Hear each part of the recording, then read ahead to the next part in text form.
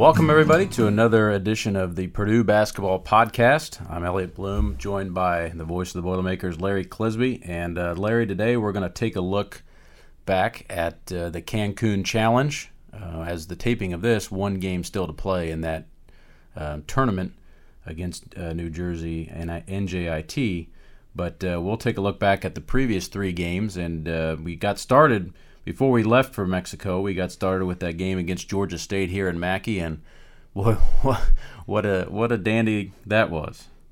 Well, it really was, and quite frankly, and I didn't say it on the air, but I certainly verbalized it to Rob and Ralph West coming out of a break. I said at the 8-minute mark, a little bit over 8 minutes to go, I said, there is nothing that indicates to me that we're going to turn this game around and win it. I mean, and then all those bad thoughts start circulating in your brain about, oh my goodness, now we're going to travel to Mexico. And we went through this one other time during Coach Painter's reign here, and that was several years ago when we ended up going out to Las Vegas and lost to Wofford here at home. And that was with a very good team. And I will always remember that, Elliot, because when I was out there, I was talking to one of the Wofford's sports administration officials, and I was belly aching a little bit about, man, we gotta start playing a little bit better, and he said, don't worry about it, man, you got a good team.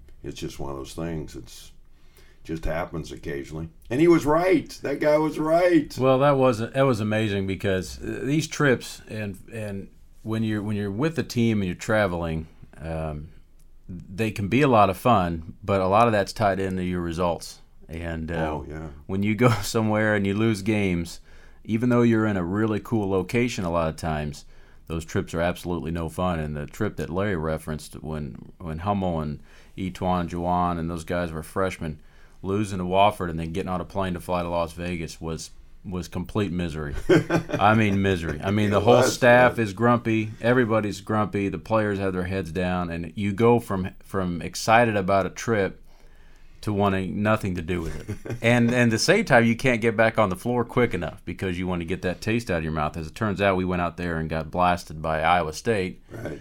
And then we're able to salvage a game against Missouri State, and really that kind of changed our season. But with this game, all those thoughts go through your mind when you're playing Georgia State. Absolutely. I mean, you're down, and then you keep telling yourself, well, if we can just keep it in single digits, then it goes to double digits, and then you think, boy, we really are in trouble. So we go on a 20-0 run to win the game, and I don't know if this will be true, but I mean, we may go back over the season and think of that being perhaps the most pivotal point of the entire year. Perhaps not, because I mean, sometimes, for example, some of these teams, it's like Indiana losing to IPFW, people aren't going to remember it later. Right. If you end up having a good season. I mean, Fort Wayne fans will, and it will always be there because it's recorded. But the thing, I have to tell this story, Elliot, about, so I'm walking down the paths in Cancun at our Hard Rock Cafe hotel, and I'm just by myself. It's later at night. I just had dinner with Mookie and Rob Blackman, and I'm by myself, and one of those carts, one of the courtesy carts goes by, and there's one person in that cart along with the driver, and they stop and pick me up. And as I get close to them, I have some Purdue gear on, and the rider says, oh, no, that's a Purdue guy. We don't want to pick him up. He's kind of laughing about it, and I get on. And I'm sitting behind him, and I see the back of his collar, and he has a warm-up on, and I only see his number, but I remember his number from calling the game, and it was Donaldson. So I start carrying on a conversation with him and basically complimented him, his team, everything. Maybe you deserve to win. You guys played really great, and you continue to play great out here. He said, I have to tell you, though, and if people remember back to the game, part of that run was an Albrecht pass to Basil Smotherman in the open court, and Baz came down and dunked the ball. And for the first time all night, the crowd exactly was where it was for 40 minutes against Villanova. Yeah. And the guy said to me, he said, I'm telling you, in my entire life, he said, I have never heard a roar like that. He said, as soon as I heard that roar, it was like, I don't know what to do now. I mean, so thank you, fans, because you helped us there a lot. Well, and that's something that I think our fans, I mean, we talk about it. You know, Coach talks about it in his post-game comments from time to time. Our players talk about it. Certainly social media, we emphasize the advantage that Mackey gives you. But that's a tangible example right there of just how it can turn a game. And you've got guys from Georgia State who, a lot of them have seen the big time before. I mean, you know, most notably Jeremy Hollowell, went to Indiana. He's played in big environments before. But that's a typical situation where some of those guys, this is the first time that the roof blows off a place with more than, a few hundred people, maybe a couple thousand people. And it causes them to lose their mind at times. And I'm not saying they did down the stretch there, but certainly played a factor and allowed us to gain the momentum, pick our energy level up. And when that game was over, you came in the locker room and said it was a 20-0 run to end the game. We didn't know it. As a staff, we had no idea. And I know the fans are probably thinking, what do you mean you had no idea? When you're wrapped up in huddles and timeouts and strategy and things like that, you really don't. I mean, you know your deficit. You don't necessarily know the score. And so when we came in, we were shocked to learn that it was 20-0. I knew it was a big run because obviously we overcame a big deficit and ended up winning fairly comfortably. But a 20-0 run is just one of those things that we may never see again. And you're always a big fan of finding the unique points of a game, of a box score, things like that. And I know you and I have had the conversation a lot of times about, you would say, oh man, I may never see that, or I've never seen that in my 40 years of broadcasting. Right. That's another one. It's been happening all year for me. It's unbelievable. Right from the beginning of the season, it's been that type of season so far. And, we'll talk even later about that last game with Auburn and our three-point shooting. I've never seen a performance like that either, or a second half like we had the other day, although there have been, after looking at the record book, there have been those type of games for Purdue, but I don't think there has been for as many shot attempts as maybe Purdue took, because of course this game ended up in the 90s. But you're so true. But here's the cool thing about Georgia State: they end up winning their bracket. Mm-hmm. They're 3-1 in the tournament. Yeah. They lost to Auburn to start this. Well, they lost 2 games. Sorry, 2-2. They lost to Auburn and Purdue, but they won both of their games in Mexico. Looked very good in doing it. Just dismantled some teams, and I really think things go well for them. They could be a tournament team. They look pretty good. And Coach Hunter made that comment to Coach Painter. It was either before or after the game. He said, "I feel like we can win our league for sure. I mean, they're going to be right there all year to win that league and get an NCAA tournament bid. And of course, if you're a Purdue fan, you're pulling for them now, because anytime you get to March and you look at your tournament resume, it's always good to have wins against tournament teams. So after that game, we pack up, head down to Mexico, boarded a flight on Sunday morning for Cancun, and arrived at the island that afternoon, got a practice in, practiced Monday, and then obviously games on Tuesday and Wednesday. And we started our games down there against Utah State on Tuesday, and a game that was close early, and then we were able to play pretty well in the second half and kind of extend out and win comfortably there. But let's talk a little bit about the setup and everything in Cancun. Playing in a ballroom in the convention center on the property there, and it was about an hour ride from the airport. Got to the resort, and you knew right away when you pulled in that resort we weren't in West Lafayette anymore. Pretty nice place down there in Cancun. And it was all inclusive, gated community really is what it is, and most of the hotels down there in the Cancun area are.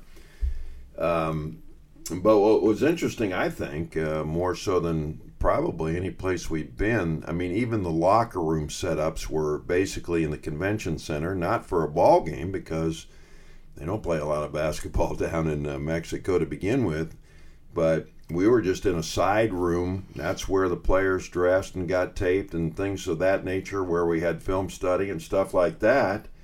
And then you just had to walk 50 steps to the practice facility, another indoor floor that was put down in another ballroom, exactly like the one that was in the main room. And all of this was put together about 2 weeks before the tournament. We talked to the tournament director and had a lot of help doing it. But by the time it was over, wasn't bad. Really wasn't bad. And the playing surface, I thought, was terrific. Yeah, I thought it was a great setup. I was very impressed with the logistics of the whole operation, the organization, because you got to remember, too, when we get there, there's 8 men's teams there, and then another 10 women's teams showed up about halfway through our trip. So they have our women's team playing in that event as well. And so what was amazing to me is how they coordinated all the court times between the main court and the practice court. Everybody got slotted into, an hour and a half practice the first day and then a 45-minute shoot around on the day of the game. And they were able to do that in a pretty efficient manner and shuffle teams in and out so they were able to get equal time on the court.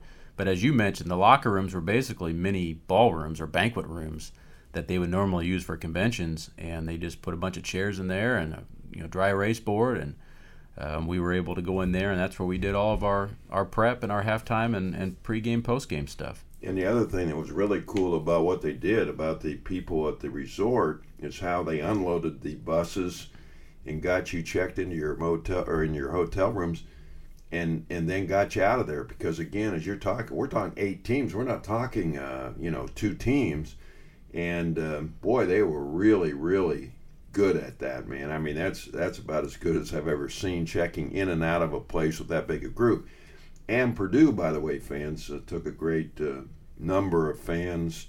The John Purdue Club had a big package. We had other people go down there on their own, and we had a wonderful following because both teams were down there. So, and that was an advantage for Purdue as well. And to think your room, you could get out of your room and walk to the convention center within 5 or 8 minutes at worst, 8 to 10 minutes. And boy, that made it pretty nice. Well, that was one of the best parts of it. You could get everywhere. Just walking, and didn't have to sit and wait on a bus to take you somewhere and that kind of thing. We pulled up on Sunday on the bus, and we didn't get on the bus until we came home on Thursday on Thanksgiving. So it was a really well-run tournament. And as you referenced, the Purdue fans were out in droves, had a by far and away the largest contingency of fans there. When we played Utah State, we came out to the floor, and they had mostly bleacher seating throughout the ballroom, but then there was also some courtside seating, and every single courtside seat was occupied by a Purdue fan. It was pretty cool to see, and that's been a pretty consistent theme over the years when we've traveled. I thought we had far and away the most fans last year at the Hall of Fame Tip-Off Classic. We've always represented well in Maui, which we went to the year before, so the Purdue fans, especially on these trips, really come out well in travel, and that's always a big plus and gives us a pretty good advantage in those kind of tournaments. Our sports information director, Chris Foreman, put together some pretty cool notes and talked about the success we've had recently in tournaments. 9 straight wins after that Auburn win in Cancun in these exempt events. Picked up a couple wins in Maui 3 years ago, and then last year in the Hall of Fame Tip-Off Classic in Springfield, Massachusetts. 2 wins here in West Lafayette, and then 2 wins out there to win the championship. And when we play New Jersey Institute of Technology, we'll be going for our 10th straight win in those events. So a pretty good little streak going here in these type tournaments. But we got through the Utah State game, and then Auburn came calling. And obviously Auburn with Bruce Pearl, we've seen him before in these kind of events. Saw him in the Paradise Jam when he coached Tennessee a few years ago. Yes, and he's putting together a lethal group of kids, I think, over time. Now, they're young. He's had 2 really good recruiting classes back-to-back, has another one coming in. And I watched him play the entire game against Texas Tech. They built an 18-point lead in the second half, and then it became a 1-possession game. They got a block from a senior on the game's final play that would have sent the game to overtime. And in the back of my mind, I thought that if you can get these guys to a point where, you're even Steven or leading by 2 or 4 or something late, their youth would be a problem. And it came a little bit earlier. I think certainly they got their heads down late, but this was a good basketball game for 30 minutes. Mm-hmm. There's no question about it. And they have a plethora of young talent. They really do. But saying that, I mean, I thought, I don't know how you can play any better than we did the last 10 minutes. Vince Edwards kind of led the way, and that was the coolest thing about this entire tournament and almost the entire season. We don't know. Now, consistently, we want to have Haas, Biggie, Vince, Dakota. We want all, PJ, we want them all to be consistent. It hasn't been the case yet. However, someone has always delivered.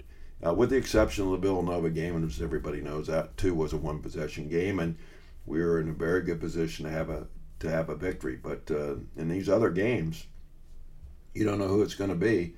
And in that Auburn game, it was everybody. Yeah, it was everybody. You don't see 17 of 26 shooting from outside the arc very often in your life in a half. And it was just raining threes. And I'm telling you, there weren't too many rattling in, Elliot. They were mostly, as I refer to them, as fans know, when I call a bullseye, it's usually from deep, and it's usually, just tickles those twines very little. Well, and it's amazing how what a big contrast it was from the Georgia State game, where we struggled from the outside. Oh, yeah. We were 4 for 21 or something like that. Could not buy it. And it had open looks. It wasn't like we were coming down shooting contested threes or forcing shots. We had a lot of open three-point looks that just weren't going down, and that's when I think fans and also the staff, you start going through your head, oh boy, we're missing open ones, and then it seemed to be contagious. And then after a while, then everybody starts missing open ones. Now you're starting to worry a little bit. And what a contrast that was to go down the island or to go down to Cancun and find your rhythm in a lot of areas. We found against Utah State, we shot the ball fairly well. We saw some guys kind of step up. But in the Georgia State game, I thought Spike Albrecht and Basil Smotherman kind of gave us that lift off the bench to get us over the hump. I mean, Coach Painter acknowledged those two specifically after the game and said that their energy really inspired the team and the crowd and got us going. And we went down to Cancun wondering, those guys that maybe had struggled, you start wondering when they're going to get back on track. And some of them did against Utah State, but then certainly everybody did, as you mentioned, against Auburn. Well, Utah State, it was Dakota and Haas, who combined for 18 of 20 shot attempts, 18 of 20. And, of course, Dakota was 5 of 6 from outside the arc and or 6 of 7, one or the other. But he was incredibly efficient. Those two guys, here's a number to rattle your cage, 51 points on 20 shot attempts. That's what we had from just those two players. And we weren't turning the ball over, and those two guys rode us to that easy victory. Then you come to the next game, and Isaac really struggles with turnover problems. So our inside game had problems, and it was just because of, a 3-second call here, a fumble finger here, an offensive foul, and then and that caused, gave them a lot more possessions. But the guy who really was the catalyst, kept us in the game without question in the first half, was Carson Edwards, who everybody's been talking about. We've seen him we've seen him since the Spain practices, and every one of us, and I've said it on the air, every game, you just wait. Yep. And I'm not saying he's going to be like that every game. I think there's always going to be ups and downs with a volume shooter like him. But he was pretty good in that game, man. Well, the people who were with us in Spain, and then those who have seen our practices, people who've stopped by, they've seen this for a long time now. And Right, it's like right. it's one of those things where you got something pretty cool, and everybody's eventually going to see it. You're just not sure when they're going to see it. And that's the case with Carson Edwards. We knew in Spain, because you can talk about the competition wasn't great, and they weren't the Globetrotters. But he was making open shots, quick shots that would translate against anybody. He's got a very fast release. He's obviously a really good athlete. And those kind of shots he's going to make no matter who's in front of him. And we just hadn't seen it up until really the Auburn game. And so for 4 games, the Purdue fans, 5 if you include the exhibition game, Purdue fans are kind of wondering, where's this guy we're hearing so much about? They saw a couple glimpses, more his athleticism in the open court. They certainly saw that he was fearless when it came to shooting, because he has a tendency to pull the trigger on some shots that maybe some other guys wouldn't do. But Coach Painter has said those are the kind of things you got to live with him, because the payoff is so high. When he gets going, it can cause havoc on the opponent. We saw that against Auburn. He, as you said, the first half kept us in it, and was taking shots that maybe, I don't want to say they're out of rhythm or bad shots, but because for him they're not. And he was making them, and it really flipped the game, especially there in the second half when we got things going. That three-pointer at the buzzer, which, by the way, is our second three-pointer at the buzzer in this short season, because if you remember back to the Villanova game, P.J. Thompson buried the one from half court, but this one was pretty impressive, and he openly admits, hey, I messed up the play call. Yeah. I end up with the ball. He's in the deep right corner, and he used a head fake and brought the guy out to him, and the guy didn't take the fake too well. He stuck him right there, and so he had nothing else to do but to step back and throw that ball up, and he got nothing but net. Now, that gave Purdue a 2-point lead at the half after they had an 11-point lead, so it got the momentum back a little bit. Auburn scored the first three-pointer of the second half to take a 1-point lead, and that's all she wrote. After that, it was all Boilermakers for the rest of the game. So, man, he was really important. He had 21 points. He went from hitting 2 of 16 three-pointers. He had 4 or 5 for 3 out, in that game. And, I mean, it was and he'll have games like that. And the thing that really impressed you was Auburn is an elite team athletically. And he ran through that. He dribbled through that press like it was Swiss cheese. Like, what are you guys trying to do? Because you can't guard me. So that was great to see too. Yeah, it was that. And you mentioned at the end of the half there, not running the play right. Those are some of the things that you live with as a freshman. You're going to have guys. He's learning a brand new playbook, let alone having to play at this level. And we tell our players all the time that your freshman year is going to be far and away your hardest year in basketball. It's the hardest year of your life. Don't care how early you started playing. There's never going to be a more difficult season than your freshman year.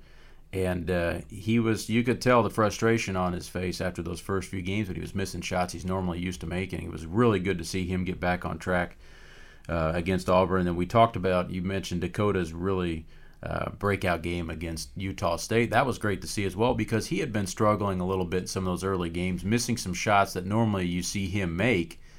We know that he's going to be solid all around, but it's good to see the ball go in for him too. But that's the thing. I mean, you just brought up the most important thing for Dakota Mathias is the things that he has done outside of shooting the basketball. Yeah, he's a good shooter, and we hope that he'll continue to shoot at the level he is.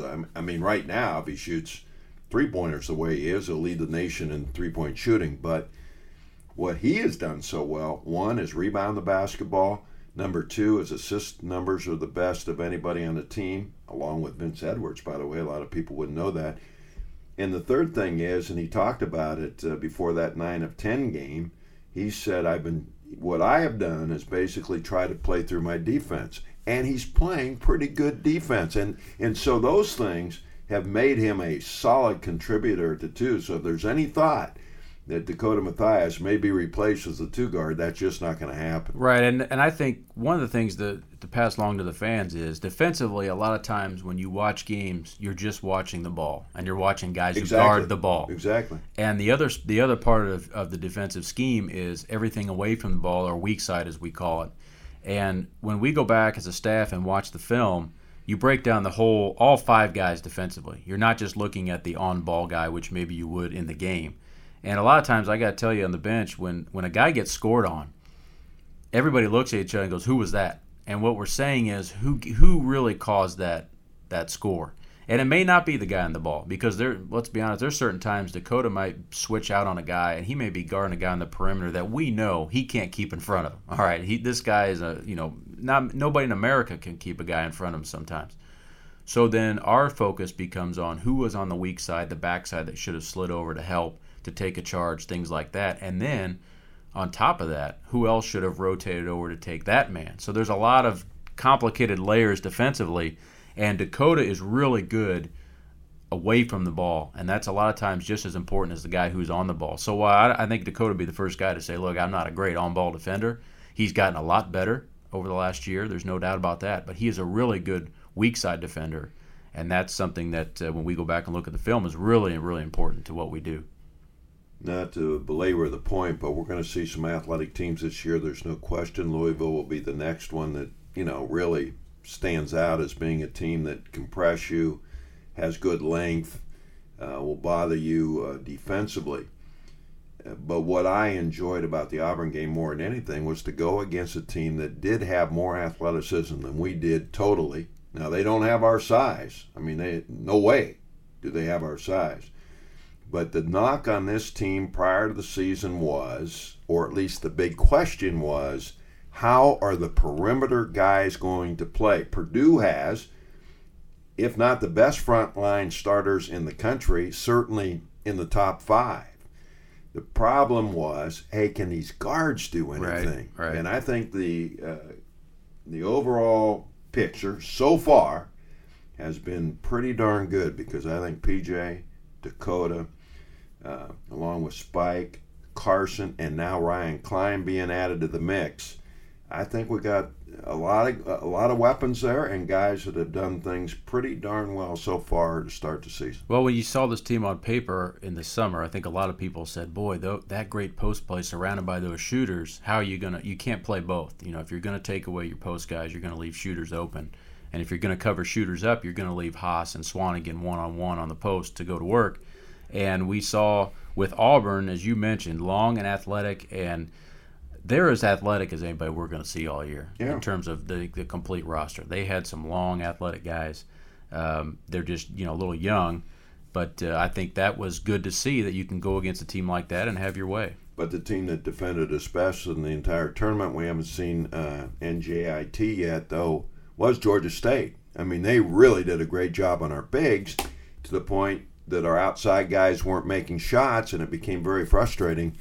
We eventually got them into foul trouble, which is going to always happen because of our 2 biggest players. But, they are the ones who defended us as good as anybody, and I would say they defended us better than Villanova defended us. So, to this point. Well, and I think you touched on something that I think is going to be I could see it being a trend with us. We have a tendency to get teams in foul problems because it's almost impossible to play Isaac Haas one-on-one in the post without fouling at some point. And I got to tell you, for every foul they call, they let 3 or 4 of them go. Yes. And I'm sure I'm not saying anything to the fans that they don't know, because they're probably sitting there watching TV screaming for a foul as well. We're doing it on the bench likewise. But I think that's one of the things that you're going to see as this season goes on, where maybe the game stays close for a while, and then as teams get in foul problems, we can start turning it towards the end. And that's I think that's just a product of when you have a post-oriented team like that. That's kind of how it goes sometimes. And also a veteran team. Well, we've talked for a long time here, so I guess we can wrap this thing up. But I'll say this. I mean, you make really good points, but now we are a more mature team for the most part. We have one freshman who's been put in a great situation because he's playing with so many experienced guys. So I think he'll just be fine. And everybody else, they've been around the block here for a while. And they know how the game's played. They know how to play in our league. And the coolest thing about this tournament in closing is we saw so many different styles of play. And that's really good. Now, things will change when we get to the Big Ten because everybody scouts you and we know what everybody does. And, it's not the same. But we still have some really good games coming up here in the non-conference schedule, starting with Louisville next week. And that's a road game. And then you have Notre Dame on a neutral floor. Arizona State on neutral floor in New York. So, well, one thing I will say, too, as we wrap this up is we've given some people something to think about now in terms of not just Haas and Swanigan. Now they're thinking, as they go through a scouting report, oh, boy. We got a lot more to worry about than those two. And the case in point, I want to share this story because I thought it was pretty cool. After the Utah State game, Coach Painter pulled Carson Edwards and put Dakota back in. And Carson kind of gave him a look like, man, I'm coming out already? And Coach said, look, man, I'm not taking you out. I'm putting Dakota back in. Have you seen what the guy's been doing? At that point, he was like, 7 of 8 or something. And it was a really good point. And then the next day, the roles were reversed. He's pulling Dakota out and putting Carson back in. It was the same concept, only now I'm putting Carson back in. I'm not taking Dakota out. Dakota did nothing wrong, but Carson's on fire. Right. And it was a great teaching point because after that game was over against Auburn, Coach made the point. He said, look, there's going to be days when other guys got it going, and you got to understand they're going to have to be on the floor. Just as when you get it going, you're going to have to be on the floor. So as a team, when we mature and accept those roles and do those kind of things, that's when a team can really take off. And hopefully you're starting to see the signs of that from our play down in Cancun. So. I agree. A lot of basketball coming up, Eve. Yep, exciting games ahead of us. New Jersey, NJIT coming up, and then the trip to Louisville. I think we may try to do our first ever road podcast from the Yum Center down there. We'll have to see how it goes if our road crew can get everything packed up and hauled down to Louisville for that. So, thanks again. Appreciate everybody tuning in to the podcast. Remember, you can follow us on social media. The Purdue basketball handle is Boilerball. And stay connected with us, and hopefully have you tune in when we broadcast from Louisville. Thanks for listening, everybody.